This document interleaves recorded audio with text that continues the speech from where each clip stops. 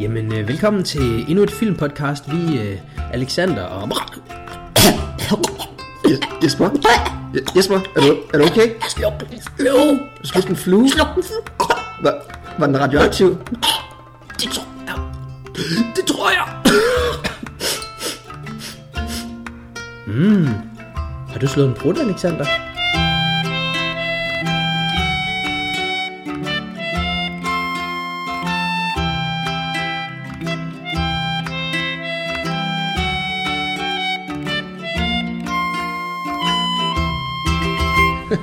Godt nok så. Yes. Yes. Tænk hvis, at man blev en flue superhelt. Mm-hmm. Hvad kunne man så? Hvad ville man have kræfter?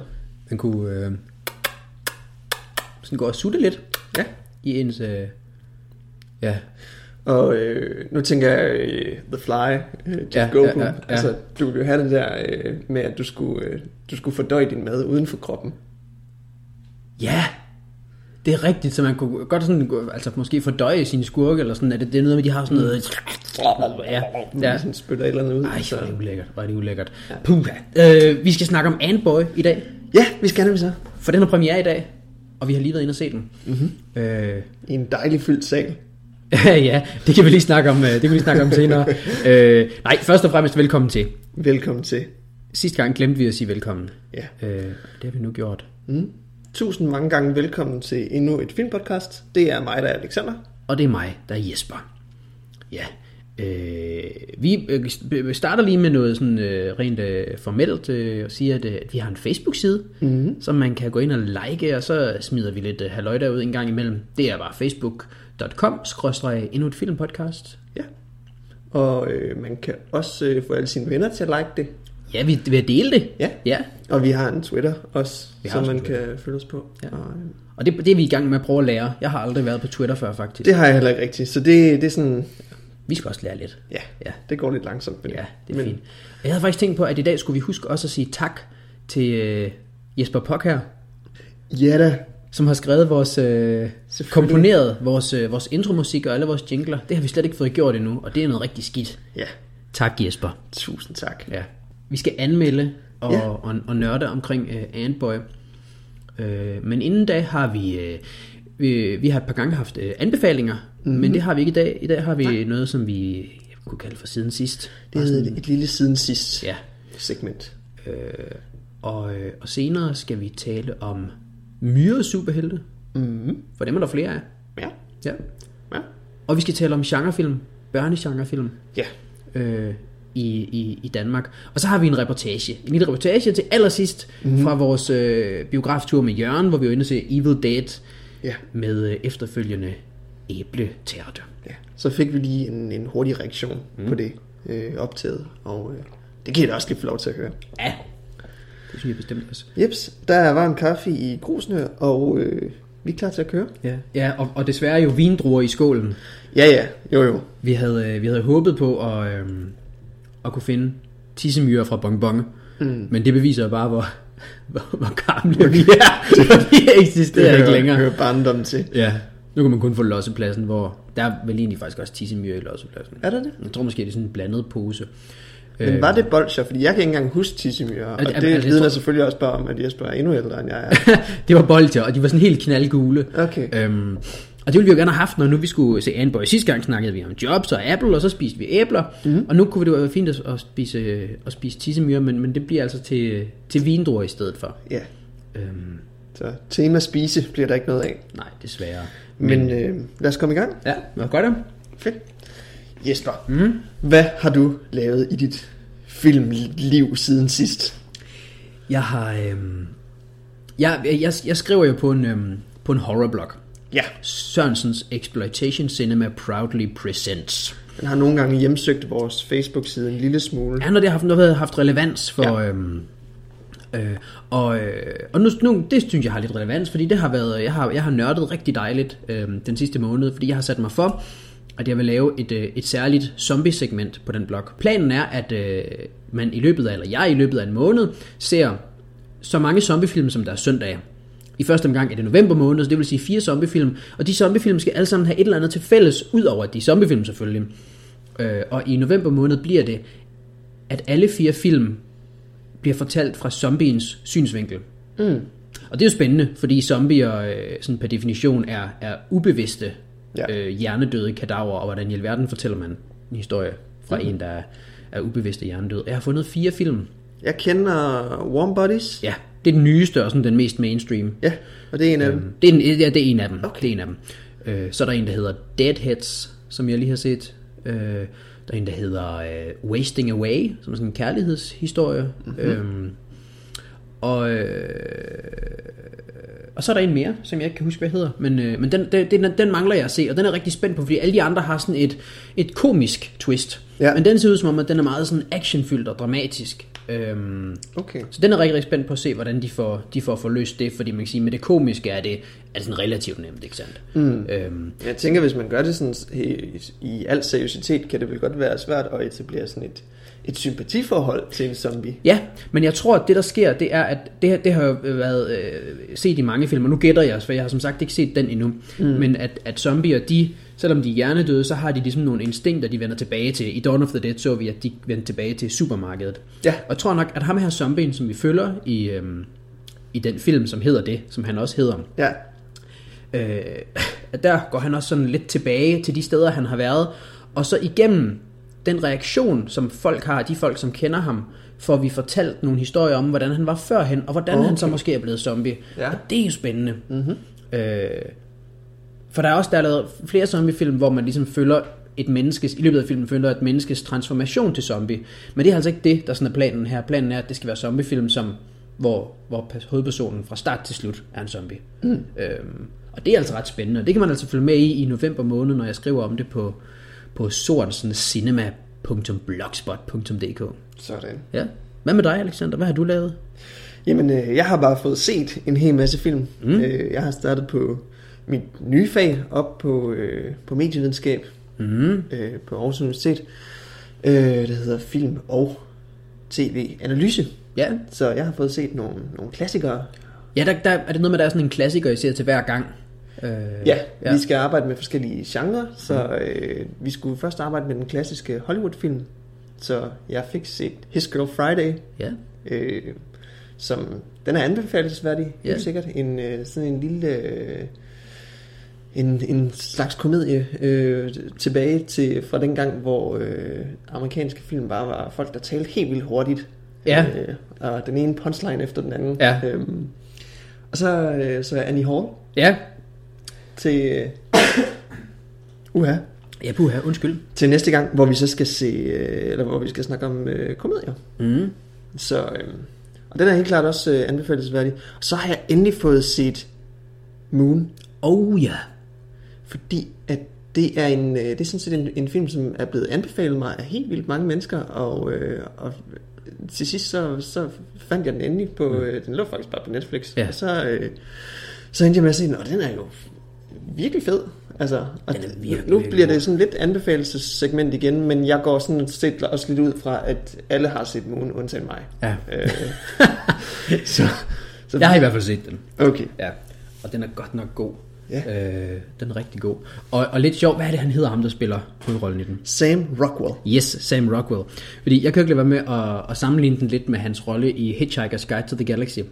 Fordi det er også en science fiction film, hvor han spiller flere udgaver af sig selv, fordi hans karakter, Stafford Beeblebrox, har 2 hoveder. Ja, det er rigtigt. Og i Moon, der kan man vist godt sige, uden at spoile for meget, at der er også flere udgaver af ham. Et par versioner af ham. Ja. Og så er der en Kevin Spacey-robot. Ja, det er rigtigt. Som er ret creepy også. Ja. Og så har jeg set Planet 51. Ja. For jeg er gået lidt i sci-fi mode.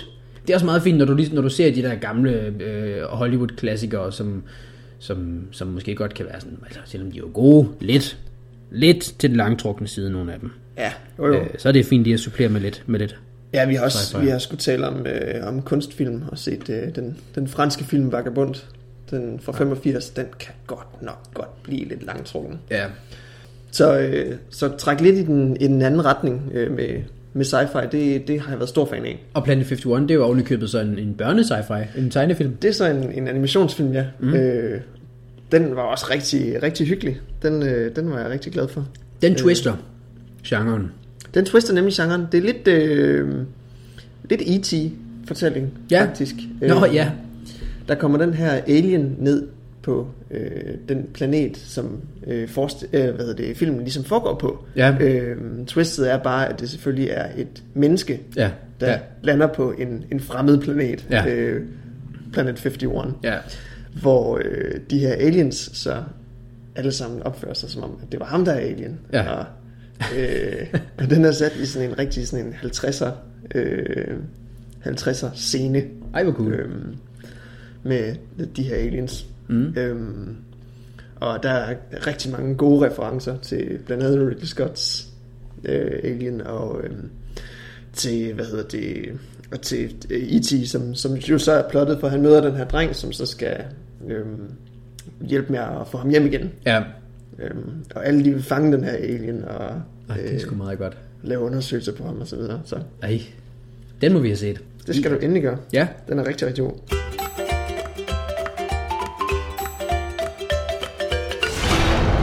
Har du nogensinde ønsket, at du var en anden end dig selv? At det var noget særligt? Hvor fanden blev han af? Det har jeg i hvert fald.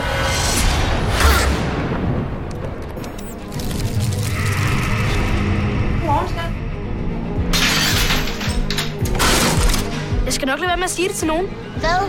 At du er en superhelt, selvfølgelig. Jeg foreslår, at vi pjekker i morgen, så vi kan afprøve dine kræfter. Vi var inde og se Antboy. Lige nu, faktisk, til en klokken 10 forestilling. Skal vi starte med lige at snakke om vores oplevelse? Lad os gøre det.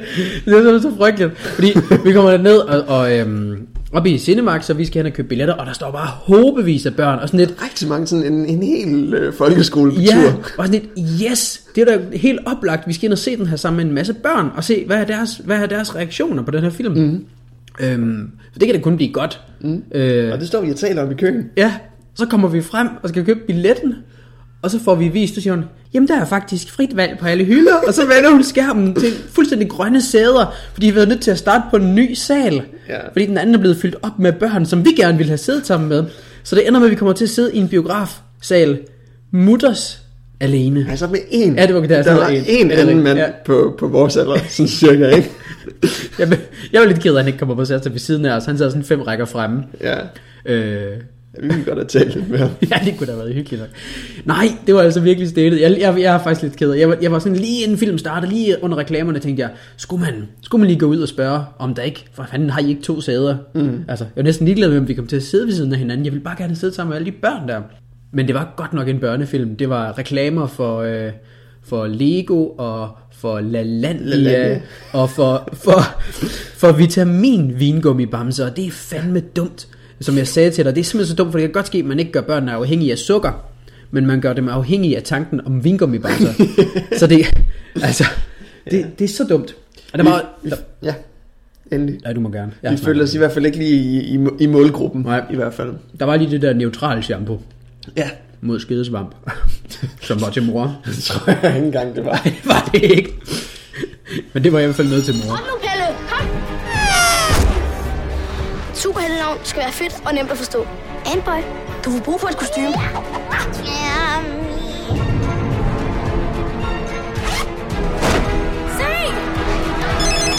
Så starter filmen, og den starter med sådan en intro-sekvens, som minder mig ekstremt meget om Spider-Man. Noget Marvel-agtigt. Jamen. Den kører sådan nogle tegneserietegninger, og hvad hedder det, sådan ned igennem sådan nogle DNA-strenge og sådan noget. Ja. Allerede her kan man sige, at filmen lægger ud med at sige, jamen, her er jeg, og det er den her genre, jeg ligesom beskæftiger mig med, ja. At den abonnerer på nogle af de samme ting. Og det kunne jeg egentlig rigtig godt lide. Ja, det var rigtig fint. Og så fik vi lige forhistorien forklaret os gennem sådan nogle tegneserieblade, stillbilleder. Ja. Og det kan vi så måske komme ind på i forhold til, når vi skal tale om Nicolas Bros skurkerolle, at det var måske lidt en skam. En lille smule. Som handler jo om den her lille dreng, Pelle. Pelle? Ja. Nørmand. Pelle Nørmand, som bliver bidt af en genmodificeret myre. Ja. Og får myrekræfter. Ja.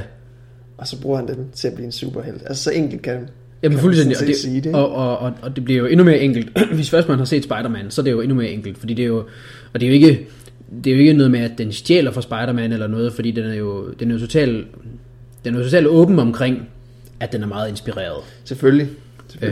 Men på mange måder også meget original, fordi den henvender sig til børn, ikke? Ja. Så. Og i den her scene er det jo fuldstændig genialt, synes jeg, at det er en myre, de har valgt.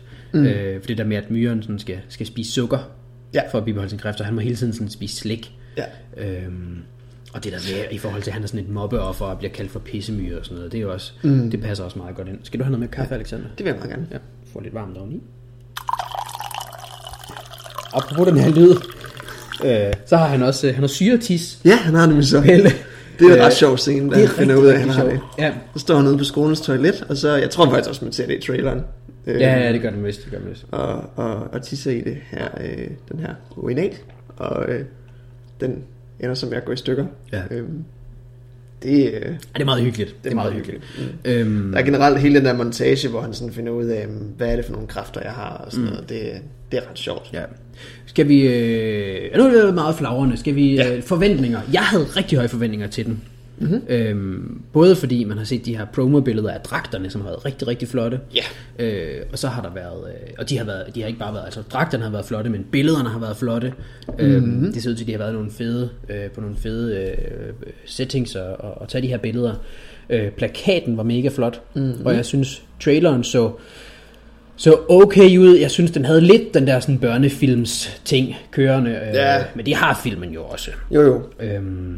Så forventningerne var høje, og så blev jeg lidt ked af, at jeg vågnede op til i morges anmeldelser, som var sådan lidt blandet. Ja, det var sådan lidt 3-4 stjerner, og det var ikke sådan helt, den levede ikke helt op til forventningerne. Jeg har faktisk slet ikke rigtig læst nogle anmeldelser, tror jeg. Nej. Men forventningerne har uden tvivl været høje, og den er blevet hypet som sådan den første danske superheltefilm. Ja. Og det er jo også langt hen ad vejen den første. Der har været nogle sådan forsøg ude i superheltegenrerne med superbrugere, med nogle kortfilm og tv-serier og sådan noget. Men det er der, ja, blandt andet. Men det er der sådan den første, der sådan virkelig, altså med den der sådan, hvad skal man sige, transformation, altså det er sådan den der typiske også med Batman, ikke også med, at der er et eller andet syrebad, eller et insekt, eller et eller andet eksperiment, som gør, at man bliver lavet om til en superhelt. Det er jo den første rigtige genrefilm, kan man sige, ikke? Ja, det er rigtigt, fordi andre de har været meget fordansket. Ja. Den der sådan virkelig abonnerer på nogle genre-træk. Ja. Og hvad er det for nogle genre-træk? Jamen der er den der transformation, som du taler om, ikke? Ja. Og der er også det der med, at der er klare referencer hele tiden til at det er så ikke nødvendigvis et genre-træk for superheltefilm, men den indskriver sig ligesom i rækken af superheltefilm, det sådan hele tiden refererer til. Ja. Blandt andet hans nørdede ven, der kalder hans værelse for ensomhedens fæstning. Ja, det er det, du sagde. Det bliver sådan henkastet som sådan en sidebemærkning. Ja, og det var fra Superman. Ja, Fortress of Solitude. Ja, ja, det kunne jeg ikke helt huske. Men jeg kunne godt høre, at der var et eller andet der, når en 11-årig dreng siger, ensomhedens fæstning. Men ja, og så er der hele det her med transformationen, og den nørdede dreng, og pigen, som han gerne vil have, men ikke kan få fat i. Men som bliver forelsket i superhelte. Som lige præcis bliver forelsket i alter egoet. Og hele den her sådan, konflikt mellem ens alter ego og ens selv. Hvem er man, hvornår, og alt det her, ikke? Ja. Altså. Ja. Den bringer mange temaer op i den første film. Man kan sige, jeg tror der er 6 bøger, så det går op til, at der godt kunne komme en toer. Det gør filmen også. Den kommer til sidst med sådan lidt en The Dark Knight Rises. Ja. Sådan lidt en, måske kommer der et sidekick på banen. Ja. Den bringer rigtig mange temaer op, og det er måske lidt en skam. Fordi han når allerede i 5 minutter at være i tvivl om man overhovedet vil være. Han når alt det, som Spider-Man, Tobey Maguire nåede i 3 film, det når han næsten i 1 film. Ja, og det bliver lidt forhastet. Ja, alle de faser der, det er rigtig meget en skam. Og det er jo også måske det, der gør, at der ikke er tid til skurken. Ja, for det kan vi godt tale om nu, synes jeg. Ja. At det var den primære anke, jeg havde i forhold til det, og den følelse, jeg sad med bagefter, sådan, den skurk var bare ikke godt nok. Altså, det var ikke en karakter, der var interessant, og hele hans forhistorie blev fortalt på de der 30 sekunder, hvor han møder Antboy for første gang, og så fortæller han lige hele hans historie om, hvorfor han er, som han er. Og, det skulle vi have set. Ja. Sideløbende med Pelle Nørmans historie, skulle vi have set dem. Show it, don't tell it. Ja. Altså. Og det er synd, fordi Nicolas Bro er, så vidt jeg ved, kæmpestor tegneserienørd, og det er fedt, at han får skurkerollen i den første superheltefilm. Så det er bare synd, at den ikke helt, den skinner ikke helt igennem. Han er simpelthen for overfladisk en skurk. Og hans motiver bliver heller ikke helt klare. Nej, det ligger ud med et hævnmotiv, men det viser sig så, at det egentlig ikke rigtig har noget på sig. Nej, han vil egentlig godt bare sådan tæve Antboy, fordi han er en skurk-aktig, for fornemmelsen, ikke? Ja, altså. Det er rigtigt. Det er jo set i mange sammenhænge i sådan franchise, superhelte ting, at man lægger ud med en skurk, som ikke er så stærk, men så i toeren kommer igen med en, der bare sparker røv. Batman. Ja, for eksempel, ikke? Star Trek. Så ja, vi må håbe det, og det er lidt synd for Nicolas Bro, synes jeg. Ja. Mit navn er Loppen, og ligesom min navnefælde er jeg umulig at slippe af med. Er det ikke også dit job at redde hende? Nej. Ja. Er det ikke sådan noget superhelt, de gør? Jeg vil med. Jamen, det er jo alt for farligt. Piger ødelægger alt. Pissemyrer. Led han lidt under sådan noget Michael Keaton Batman-agtigt? Han har sådan en, da han strak, den går sådan hele vejen op i nakken og op til hans baghoved. Og det så ud som om, han havde meget, meget svært ved at bevæge sig. Det kunne man sagtens forestille sig. Ja. Men det er simpelthen den primære anke, det er, at der er for lidt tid til skurken. Men en god ting, nørdkammeraten Vilhelm, som bliver han sådan hjælper, han er et tegneserie-nørd, og han vil ligesom ham, der hjælper ham til at finde hans kræfter, fordi han ved, hvordan sådan nogle superhelte normalt fungerer.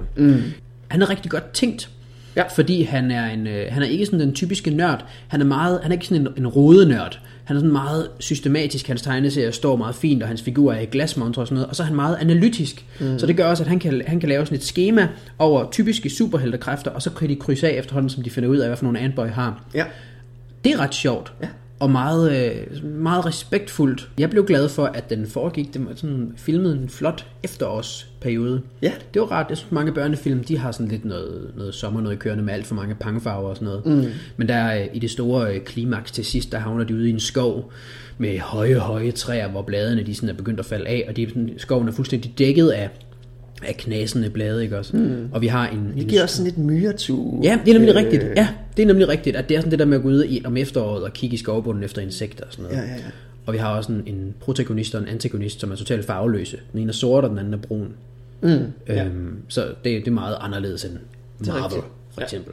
Det synes jeg er meget cool. Og så synes jeg egentlig godt, at den kan bære det. Jeg synes, det fungerer at sige, jamen her har vi en superheltefilm til et dansk publikum. Hold kæft, hvor har den brugt sit budget godt.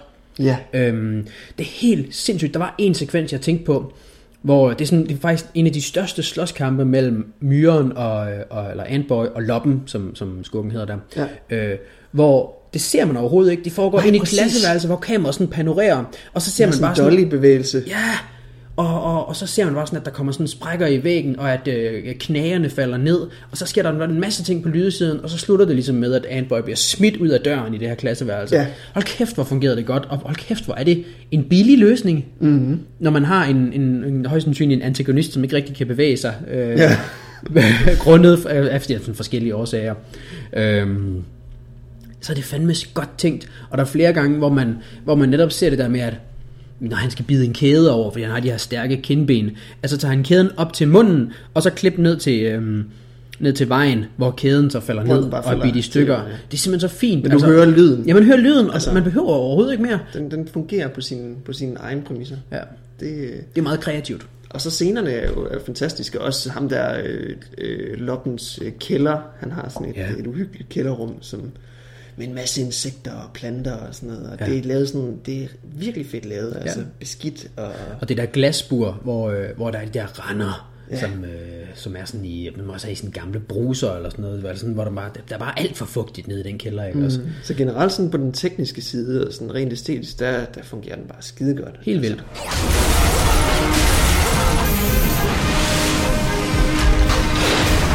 Hvem er du? Jeg er en boy. Skal vi prøve at give den en karakter?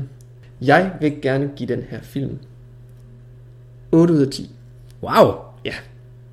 Og det er, jeg synes den har nogle fejl, men altså primært så vil jeg give den karakter ud fra den målgruppe, den ligesom henvender sig til. Og som børnefilm synes jeg, den er helt fantastisk. Der indskriver den sig virkelig i, altså som en af de virkelig tunge drenge i dansk børnefilm. For det kan nemlig meget hurtigt gå op i sådan noget som min søsters børn og sådan noget. Og jeg sad og tænkte på, nu har jeg ikke børn, det har du. Jeg sad og tænkte på, hvis jeg havde børn, altså, så var det sådan en film, de skulle se. Helt sikkert. Ja. Altså, så ville jeg holde smølferne og min søsters børn langt væk fra dem og vise dem det her i stedet for. Det synes jeg. Jeg er ikke helt op på en 8'er. Jeg tror, jeg holder mig på en 7'er. Og det har jeg sådan en god fornemmelse af i kroppen, fordi jeg synes, der var nogle fejl og mangler. Og så synes jeg, at den blev aldrig rigtig stærkere end den første halve time. Jo, og så var der klimakset derude i skoven, som var rigtig flot. Ja. Men jeg synes, hvor han begynder at finde sine kræfter, og hvor vi sådan får introduceret loppen, det synes jeg, det er simpelthen ikke godt nok. Men den er virkelig, altså sprudler af glæde over at få lov. Det er jo Ask Hasselbalchs debut, og jeg tror virkelig, han har hygget sig med den. Det kan man virkelig mærke. Så en klar anbefaling fra filmpodcastet her. Og skulle vi så ikke snakke lidt mere om genrefilm for børn?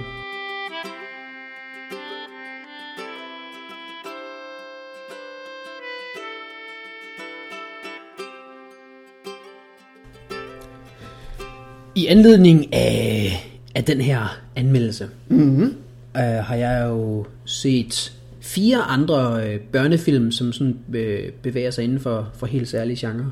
Ja, det er der har gjort dig lidt klog på det den her gang.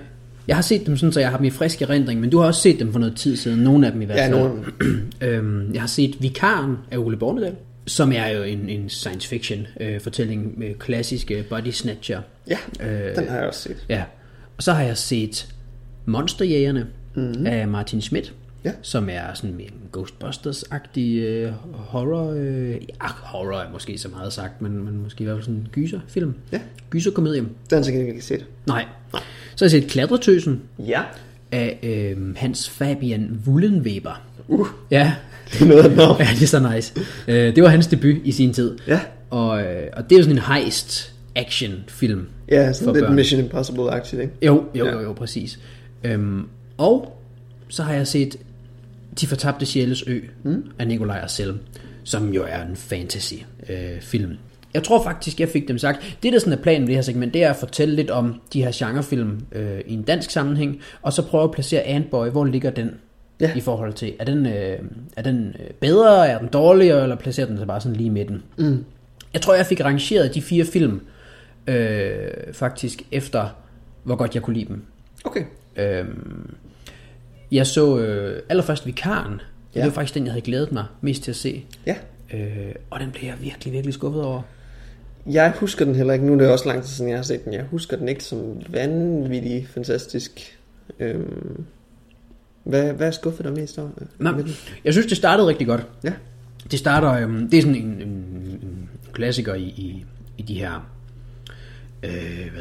science fiction ting, hvor man så at det starter ud. Ja, præcis. Det starter på landet. Ja. De dykker ned på landet, og i virkeligheden en start, som minder rigtig meget om Men in Black. Ja. Det foregår så på en hønsefarm. En burhønsefarm, hvor der bare er, og det er rigtig, rigtig flot, der er bare sådan en burhøns overalt, og det her rumvæsen, som vi aldrig rigtig ser, så bare sådan en lysende prik, ikke også? Ja. Det er så body snatcher, paprikasten. Og så går det ligesom derfra, at hun overtager en folkeskoleklasse.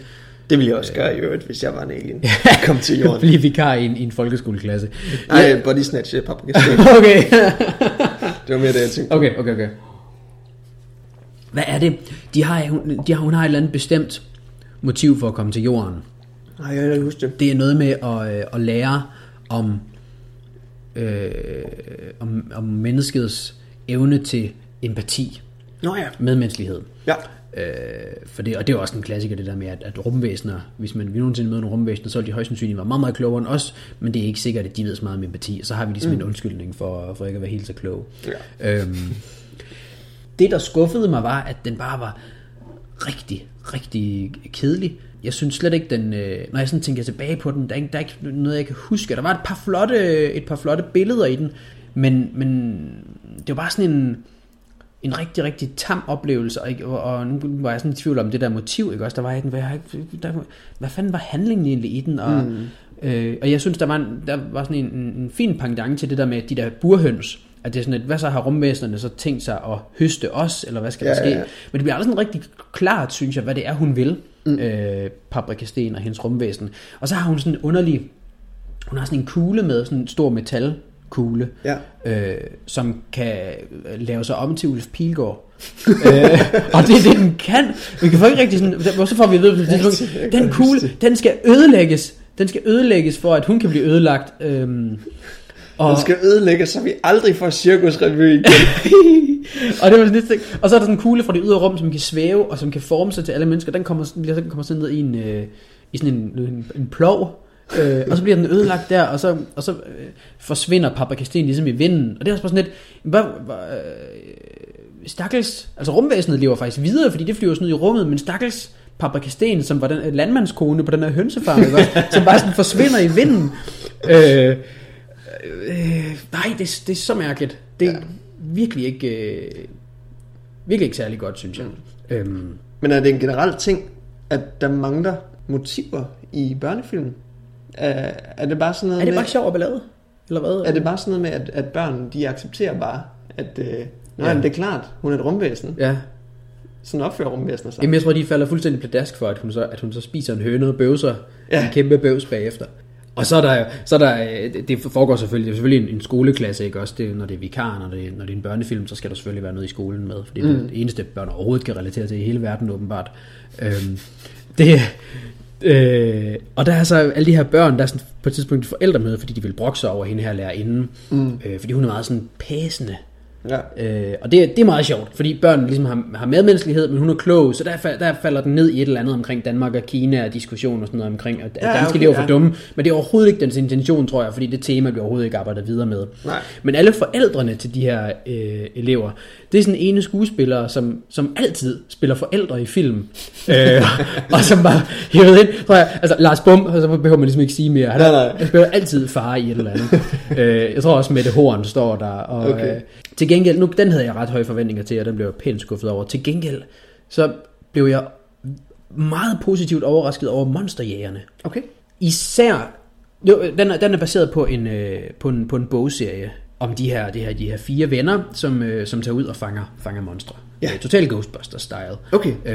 Er det bare sådan noget, de gør i deres fritid? Ja, fordi, det er simpelthen fordi, der er 2 af dem, der er brødre, og deres bedstefar har været monsterjæger i mange år, men han er så blevet så gammel, at han kan ikke være monsterjæger længere.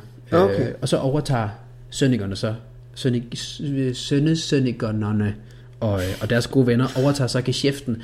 Jeg har læst en af bøgerne i forbindelse med et projekt på læreruddannelsen, og den startede ud med sådan at være meget, meget uhyggelig. Der var sådan en forhistorie til det her monster, som vi nu skal arbejde med, ikke også? Ja. Som bare var mega scary, og det var sådan noget med en mor, der blev ofret af en landsby, fordi de troede, hun var en heks, og så et barn, som måtte vandre alene rundt, og så blev det sådan en hvileløs sjæl, da han døde, ikke også? Virkelig, virkelig voldsomt. Ja. Og så kom hovedhistorien så, og så var den sådan lidt, den var ikke helt så slem. Okay. Og jeg havde lidt samme fornemmelse her, hvor der var en meget, meget stemningsfuld sort-hvid intro med bedstefaren som ung, og med det her skyggemonster, som han er på jagt efter, og det kan besætte folk, og når det gør det, så gør de her folk noget meget, meget dumt og potentielt livsfarligt. Og der er altså sådan et eller andet med, men der er sådan noget med en, der ligger og tager solbad, og så er der en, der kommer gående med en plæneklipper, og så ser man ikke mere vel. Og så er sådan noget med en mor og en far, der står og triller deres barnevogn med baby hen over vejen, og så kommer der en lastbil kørende. Og der er sådan nogle ting, hvor man tænker, ej, det er voldsomt, det kan børn da ikke holde ud til at se. Nej. Så det var sådan virkelig fedt at se den intro, meget, meget stemningsfyldt. Og så går filmen i gang, og når Peter Myggen og Mette Horn bliver besat af det her skyggemonster, så prutter og bøvser de. og spiser Frosties med kakaomælk på. Og sådan. Det er simpelthen så dumt, og så leflende. Så der er ikke nogen, der får en trang til at slå nogen ihjel? Nej, jo, men det kommer så på et tidspunkt, men det er bare alt for sent, fordi der er alt det her pjat med, at faren er politimand, og han synes, det er mega sjovt at stå ude på vejen, så lige pludselig i sådan en Bruce Willis wife beater med håret stridende, og så stå og vifte med pistolen og sådan noget. Men det bliver aldrig farligt. Men så bedstefaren kommer på sygehuset, og det er noget af det, der ligesom giver drengene, gør, at de tager initiativ til at overtage hans geschæft, ikke også, fordi han ligger på sygehuset. Okay. Og der er sådan en læge, som er blevet besat af det her skyggemonster, som vil operere bedstefaren, selvom han er blevet opereret, og han er bare sådan lidt, vi saver begge hans ben af, og sådan lidt, hvorfor det? Okay. Så brækker han dem i hvert fald ikke i fremtiden. Det er bedre at forebygge end at helbrede. Og det er jo meget skægt, og han har sådan blodige hænder på tøjet og sådan noget, og der begynder sådan, det er der, hvor de alle sammen begynder at blive. Men den taber rigtig meget pusten til sidst, og det er sgu lidt en skam, fordi den er ellers rigtig meget, meget positivt overrasket over den. Ja, for man kan sige, det er et dumt udgangspunkt som dæmon at besætte en læge og begynde at argumentere for, at man skal operere en mand, i stedet for bare at besætte manden og få ham til at hoppe ud af vinduet eller et eller andet, ikke? Ja, men det er bare sådan, hvad er det, altså igen, hvad er motivet for det her monster? Det er bare åbenbart bare at drille folk. Okay. Der tegner sig et billede efterhånden, synes jeg, af meget sådan motivløse antagonister i børnefilm. Ja, det er rigtigt. Lad os endelig fortsætte. Jamen lad os fortsætte. Vi har så Klatretøsen. Ja. Den har du også set? Ja, for mange, mange år siden. Så det er meget, meget begrænset, hvad jeg kan huske. Det er den ældste af de 4 film, og faktisk også den billigste. De 2 første her monsterhjerner, Vikaren, har kostet omkring 20 millioner, ligesom Antboy har. Klatretøsen har kostet 14 millioner at lave. Og den der er Lars Bummers far. Ja, han nemlig. Han er nemlig far. Og der må jeg sige, der klarer de det sgu ret fint, for det igen, de har haft få midler, men der har altså til gengæld været noget kreativitet, og der er nogle fede billeder. Det er Lars Bum er gammel klatrer. Men der er så sket en ulykke, som har gjort, at han er holdt op med at klatre, og han vil så heller ikke have, at hans datter klatrer, selvom hun har sådan et behov for at klatre. Lige pludselig falder Lars Bum om, fordi hans ben sådan er sat ud af funktion på grund af det her ulykke for 9 år tilbage. Det er bare sådan en 9 år gammel ulykke, der pludselig vender tilbage, ikke også? Okay. Og så han skal opereres. Det kan han ikke blive i Danmark. Det kan han muligvis blive i USA. Det koster 1,5 million at blive opereret derovre. Og det hvad skal man sige, gør så, at hende her pigen, som kan godt lide at klatre, hun vil stjæle 1,5 million fra en bank, som hendes mor i øvrigt har lavet sikkerhedssystem til. Og der er især i starten, hvor der er sådan en scene, hvor det er Julie Sangenberg, der spiller hovedrollen. Ganske ung Julie Sangenberg, hvor hun sådan klatrer på sådan et højt tårn, mens faren han sidder og kommenterer noget racerløb, og den er sådan meget actionfyldt, og virkelig, virkelig fedt. Sådan, der får man virkelig fornemmelsen af, at det er fandme en actionfilm, jeg skal til at se. Og så får vi introduceret den her høje bankbygning, som moren har. Den er sådan altså fuldstændig ude af danske proportioner, den her bankbygning. Kæmpe, kæmpe stor. Og jeg ved ikke, om de har optaget det i Tyskland eller sådan et eller andet. De tror simpelthen ikke på det i Danmark. Og der er altså også bare nogle rigtig fede billeder af den her bankbygning, hvor de netop, jeg forestiller mig, at den har været et sted, hvor de simpelthen ikke har kunne bruge det omkringliggende, så de har været nødt til bare sådan at tage billeder helt nedefra, og så op ad den her bygning. Og så har de måttet sætte sådan nogle altså, vinkler, det sådan, at der har været sådan noget, der ligner kameraudstyr. Og det er sådan meget kunstigt, men det fungerer skide godt. Og det er også et eksempel på, at de har haft få penge, men de har haft kreativitet og virkelig lysten til at få løst den her historie. Ja.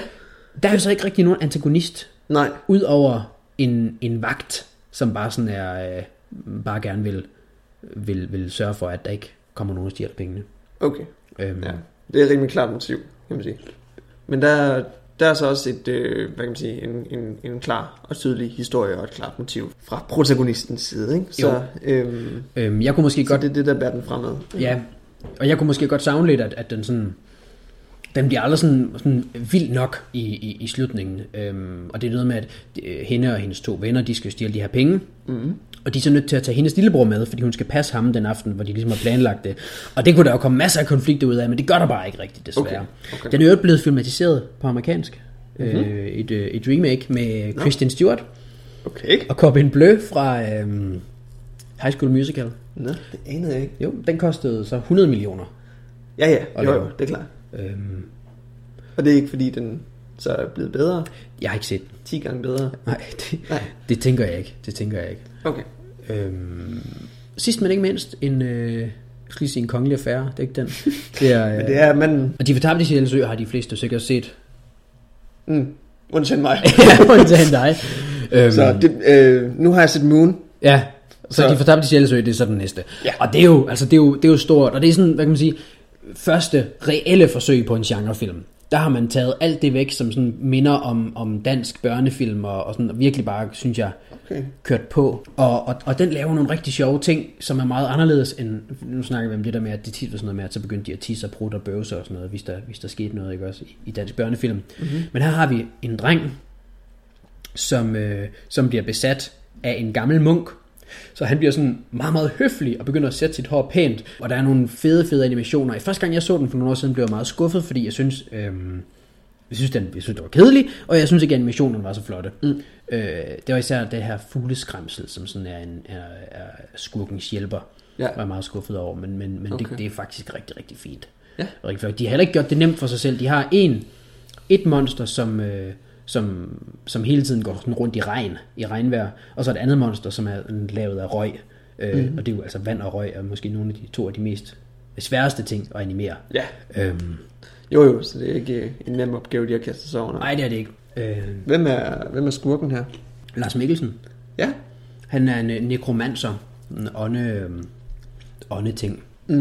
Og Anders V. Bertelsen spiller så den her munk, som skal igennem drengens krop. Okay. Forsøger at få stoppet nekromanceren. Ja. Ja, og jo den lille fun geeky fact. Lars Mikkelsen, som spiller nekromanceren, skal jo snart spille over for Benedict Cumberbatch i sæson 3 af Sherlock Holmes. Og Benedict Cumberbatch skal snart spille nekromancer i Hobbiten. Okay. Ja, det er lidt nørdefaktor. Og hvor placerer Antboy sig så i alt det her? Jeg synes faktisk, at den placerer sig pænt i toppen. Ret solidt. Måske sidestillet med De fortabte sjælesø. Okay. De kan godt stå over for hinanden. Det er 2 meget forskellige film. De fortabte sjælesø, den er meget ambitiøs. Og der synes jeg, at Antboy, den er trods alt lidt nede på et lavere ambitionsniveau. Det har også haft det halve budget, ikke også? Men jeg synes, at historien er forløst mindst lige så godt.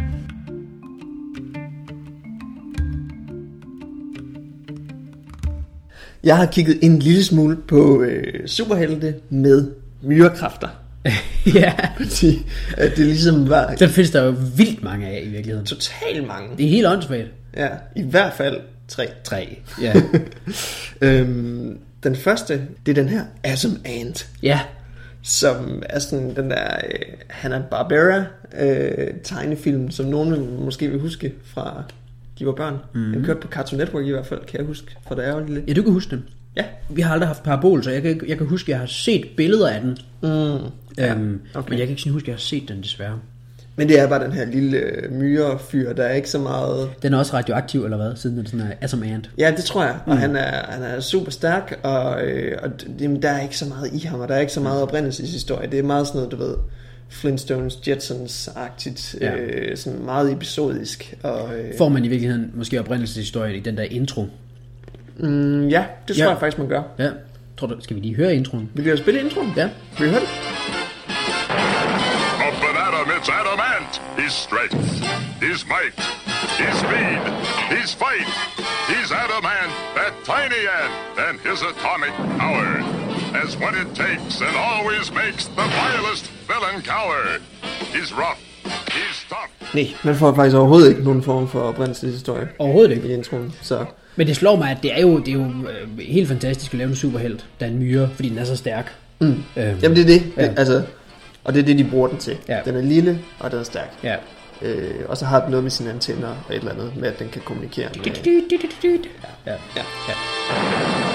Men meget Hanna-Barberask. Ja. Meget klassisk, også den der Big Band intro. Nu har der været sådan en tendens i de sidste år til at filmatisere sådan nogle gamle tegnefilm. Startede måske lidt med Garfield, og så har der været Alvin and the Chipmunks og Smølferne og sådan. The Underdog. The Underdog, ja. Kunne vi forestille os, at der kom en spillefilm med Atom Ant, hvor med en computeranimeret lille stærk myre? Det kunne vi da egentlig godt. Altså, de der Hanna-Barbera tegnefilm. Der er også Yogi Bear. Ja, og Scooby-Doo. Ja, men det er rigtigt. Den ved jeg ikke, om du nævnte. Men også bare sådan, altså, live-action-delen. Altså, der er også Flintstones og sådan noget. Det kunne da sagtens være. Hvad er den anden myre-superhelt, du har? Den anden, jeg så har kigget på, det er en, der bruger... Det er faktisk den, der bruger det der med at være myre allermest. Ja. Det er en superhelt, der hedder Ant, som er en kvinde. En afroamerikansk kvinde. Som, ja, altså nære? Ja, men det må man ikke sige. Nej, det er rigtigt. Okay. Jeg biber det ud. Ja, det gør den. Så jeg tænker, er det så sådan en afrikansk myre, sådan en junglemyre, siden hun er... Det tror jeg ikke. Okay. Det tror jeg ikke har noget at sige, sådan set. Det er mest det der med, at hun har faktisk også, og jeg tror måske, at det er der noget af inspirationen til Antboy også ligger. Hun har også det der med, at hun skal holde sit blodsukker oppe, for at hendes kræfter fungerer. Men det sjove ved hende, det er, at hun er sådan et traumatiseret lille barn, og hun har skrevet noget dagbog og sådan noget som lille, og da hun var lille, fandt hun på den her karakter, hende selv, som voksen. Ja. Der var superhelt og hed Ant. Ja. Og på et tidspunkt går hun helt ned og bliver indlagt på sådan en mental institution. Og så har hun bare sådan en blackout derfra. Og så vågner hun først op igen, når hun er blevet voksen. Og har kun minder om hendes liv som Ant. Wow. Men den der hukommelseshistorie, den har ikke så meget med sådan myredelen at gøre. Det har så ikke meget med myredelen at gøre, men hun er så super stærk, og hun har, hun er super hurtig, og så har hun sådan et exoskelet. Som vil sige, altså det er det, de fleste insekter har. De har deres skelet uden på kroppen. Så de sådan har sådan et naturligt panser. Ja. Så hun er sådan, hun er sådan beskyttet på en måde. Men hun skal altså holde sit blodsukkerniveau højt. Og den sidste, jeg har kigget på, det er så Marvels Ant-Man. Ja, selvfølgelig. Ja. Og, han bliver nævnt i Ant-Boy. Ja, han gør så. Ja, der er den der klassiske ting med, at man sådan man skal kommentere på, det gør i alle superheltefilm, kommentere på det åndssvage tøj, de har på, og det åndssvage navn, de har. Ja, hvordan har de fundet på det, og hvordan er de kommet frem til lige det? Ja, og det kommenterer den ret fint på. Også det med, at der er en, der hedder Ant-Man i forvejen, og han skal så hedde Ant-Boy og sådan noget. Det er meget cool. Ant-Man er jo, en forsker. Oprindeligt, der har været flere Ant-Man, så vidt jeg har kunne forstå. Ja. Jeg tror, der har været 3. Okay. Oprindeligt, den første Ant-Man hedder Henry Pym.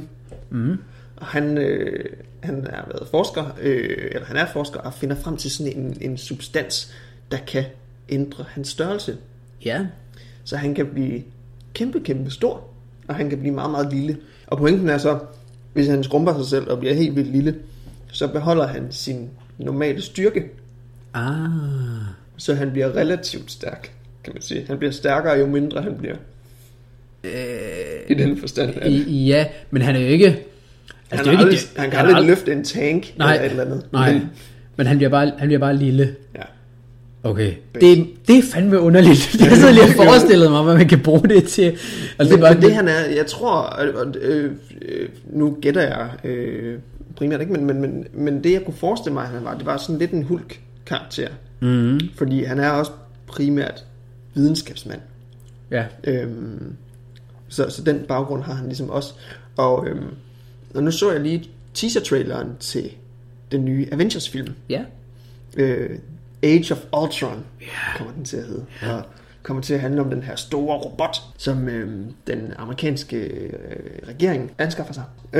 Som ligesom overflødiggør The Avengers. Men det er selvfølgelig an act of hubris, fordi de bliver jo den vender sig imod dem, og så har de alligevel brug for The Avengers, ikke? Ja. Det sjove er jo lige præcis, at du har regnet den ud, også fordi jeg fortalte dig det tidligere, at det er jo faktisk Henry Pym, Ant-Man, som har designet den her robot. Så på den måde, så skriver han så lige pludselig ind i Avengers. I Marvel-kronologien. Og det er meget fint, fordi de har jo allerede annonceret, at der kommer en Ant-Man-film som en del af den tredje bølge Marvel-film. Nemlig, og det er Edgar Wright, der skal instruere den. Det bliver Edgar rigtig Wright. godt. Og der er lige for ikke mere end, i formiddags var det 7 timer siden, så det må være omkring 10 timer siden, eller sådan noget, er der blevet leaget nogle billeder.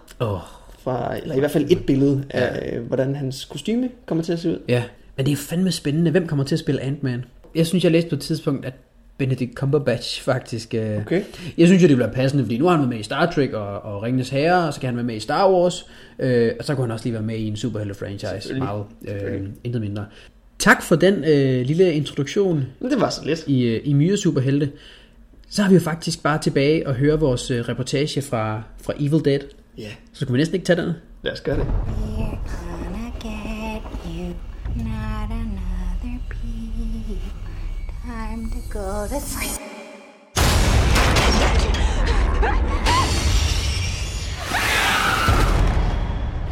Ja, Her godt. er det Jesper.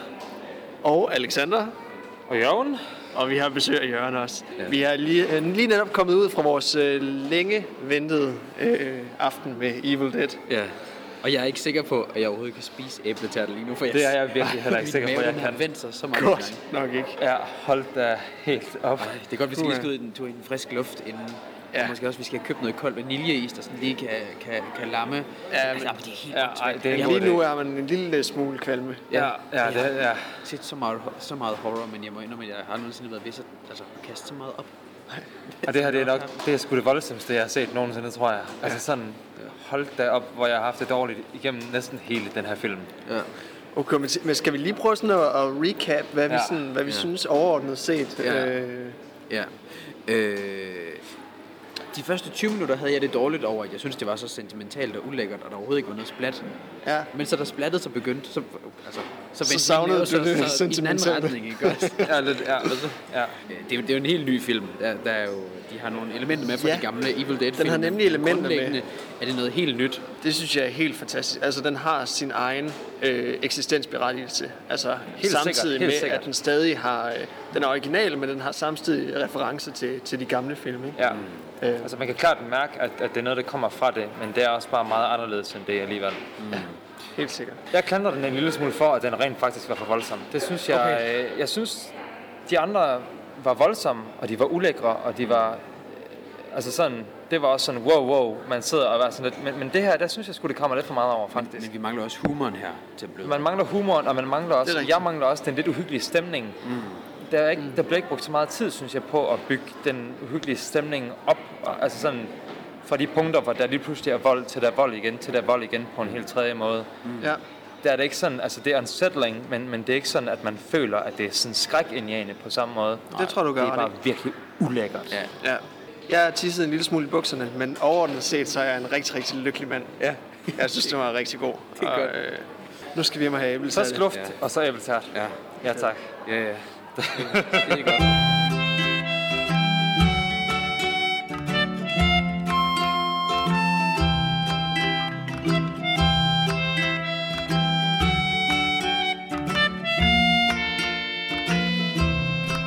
Jesper, jeg kommer lige til at tænke på, har du set afslutningen på Breaking Bad? Nej, jeg glæder mig sygt meget til at se det. Det er fordi hele serien er jo slut nu, og det slutter faktisk med, at så... eller hvad hedder det? Walter, han får jo faktisk... Og hvad hedder det? Walter, han... Og faktisk... Det ender med, at... han spørger Aaron Paul, eller hvad hedder han? Jesse, om han ikke vil... Det gider han ikke, og så kører han videre, og... Nå...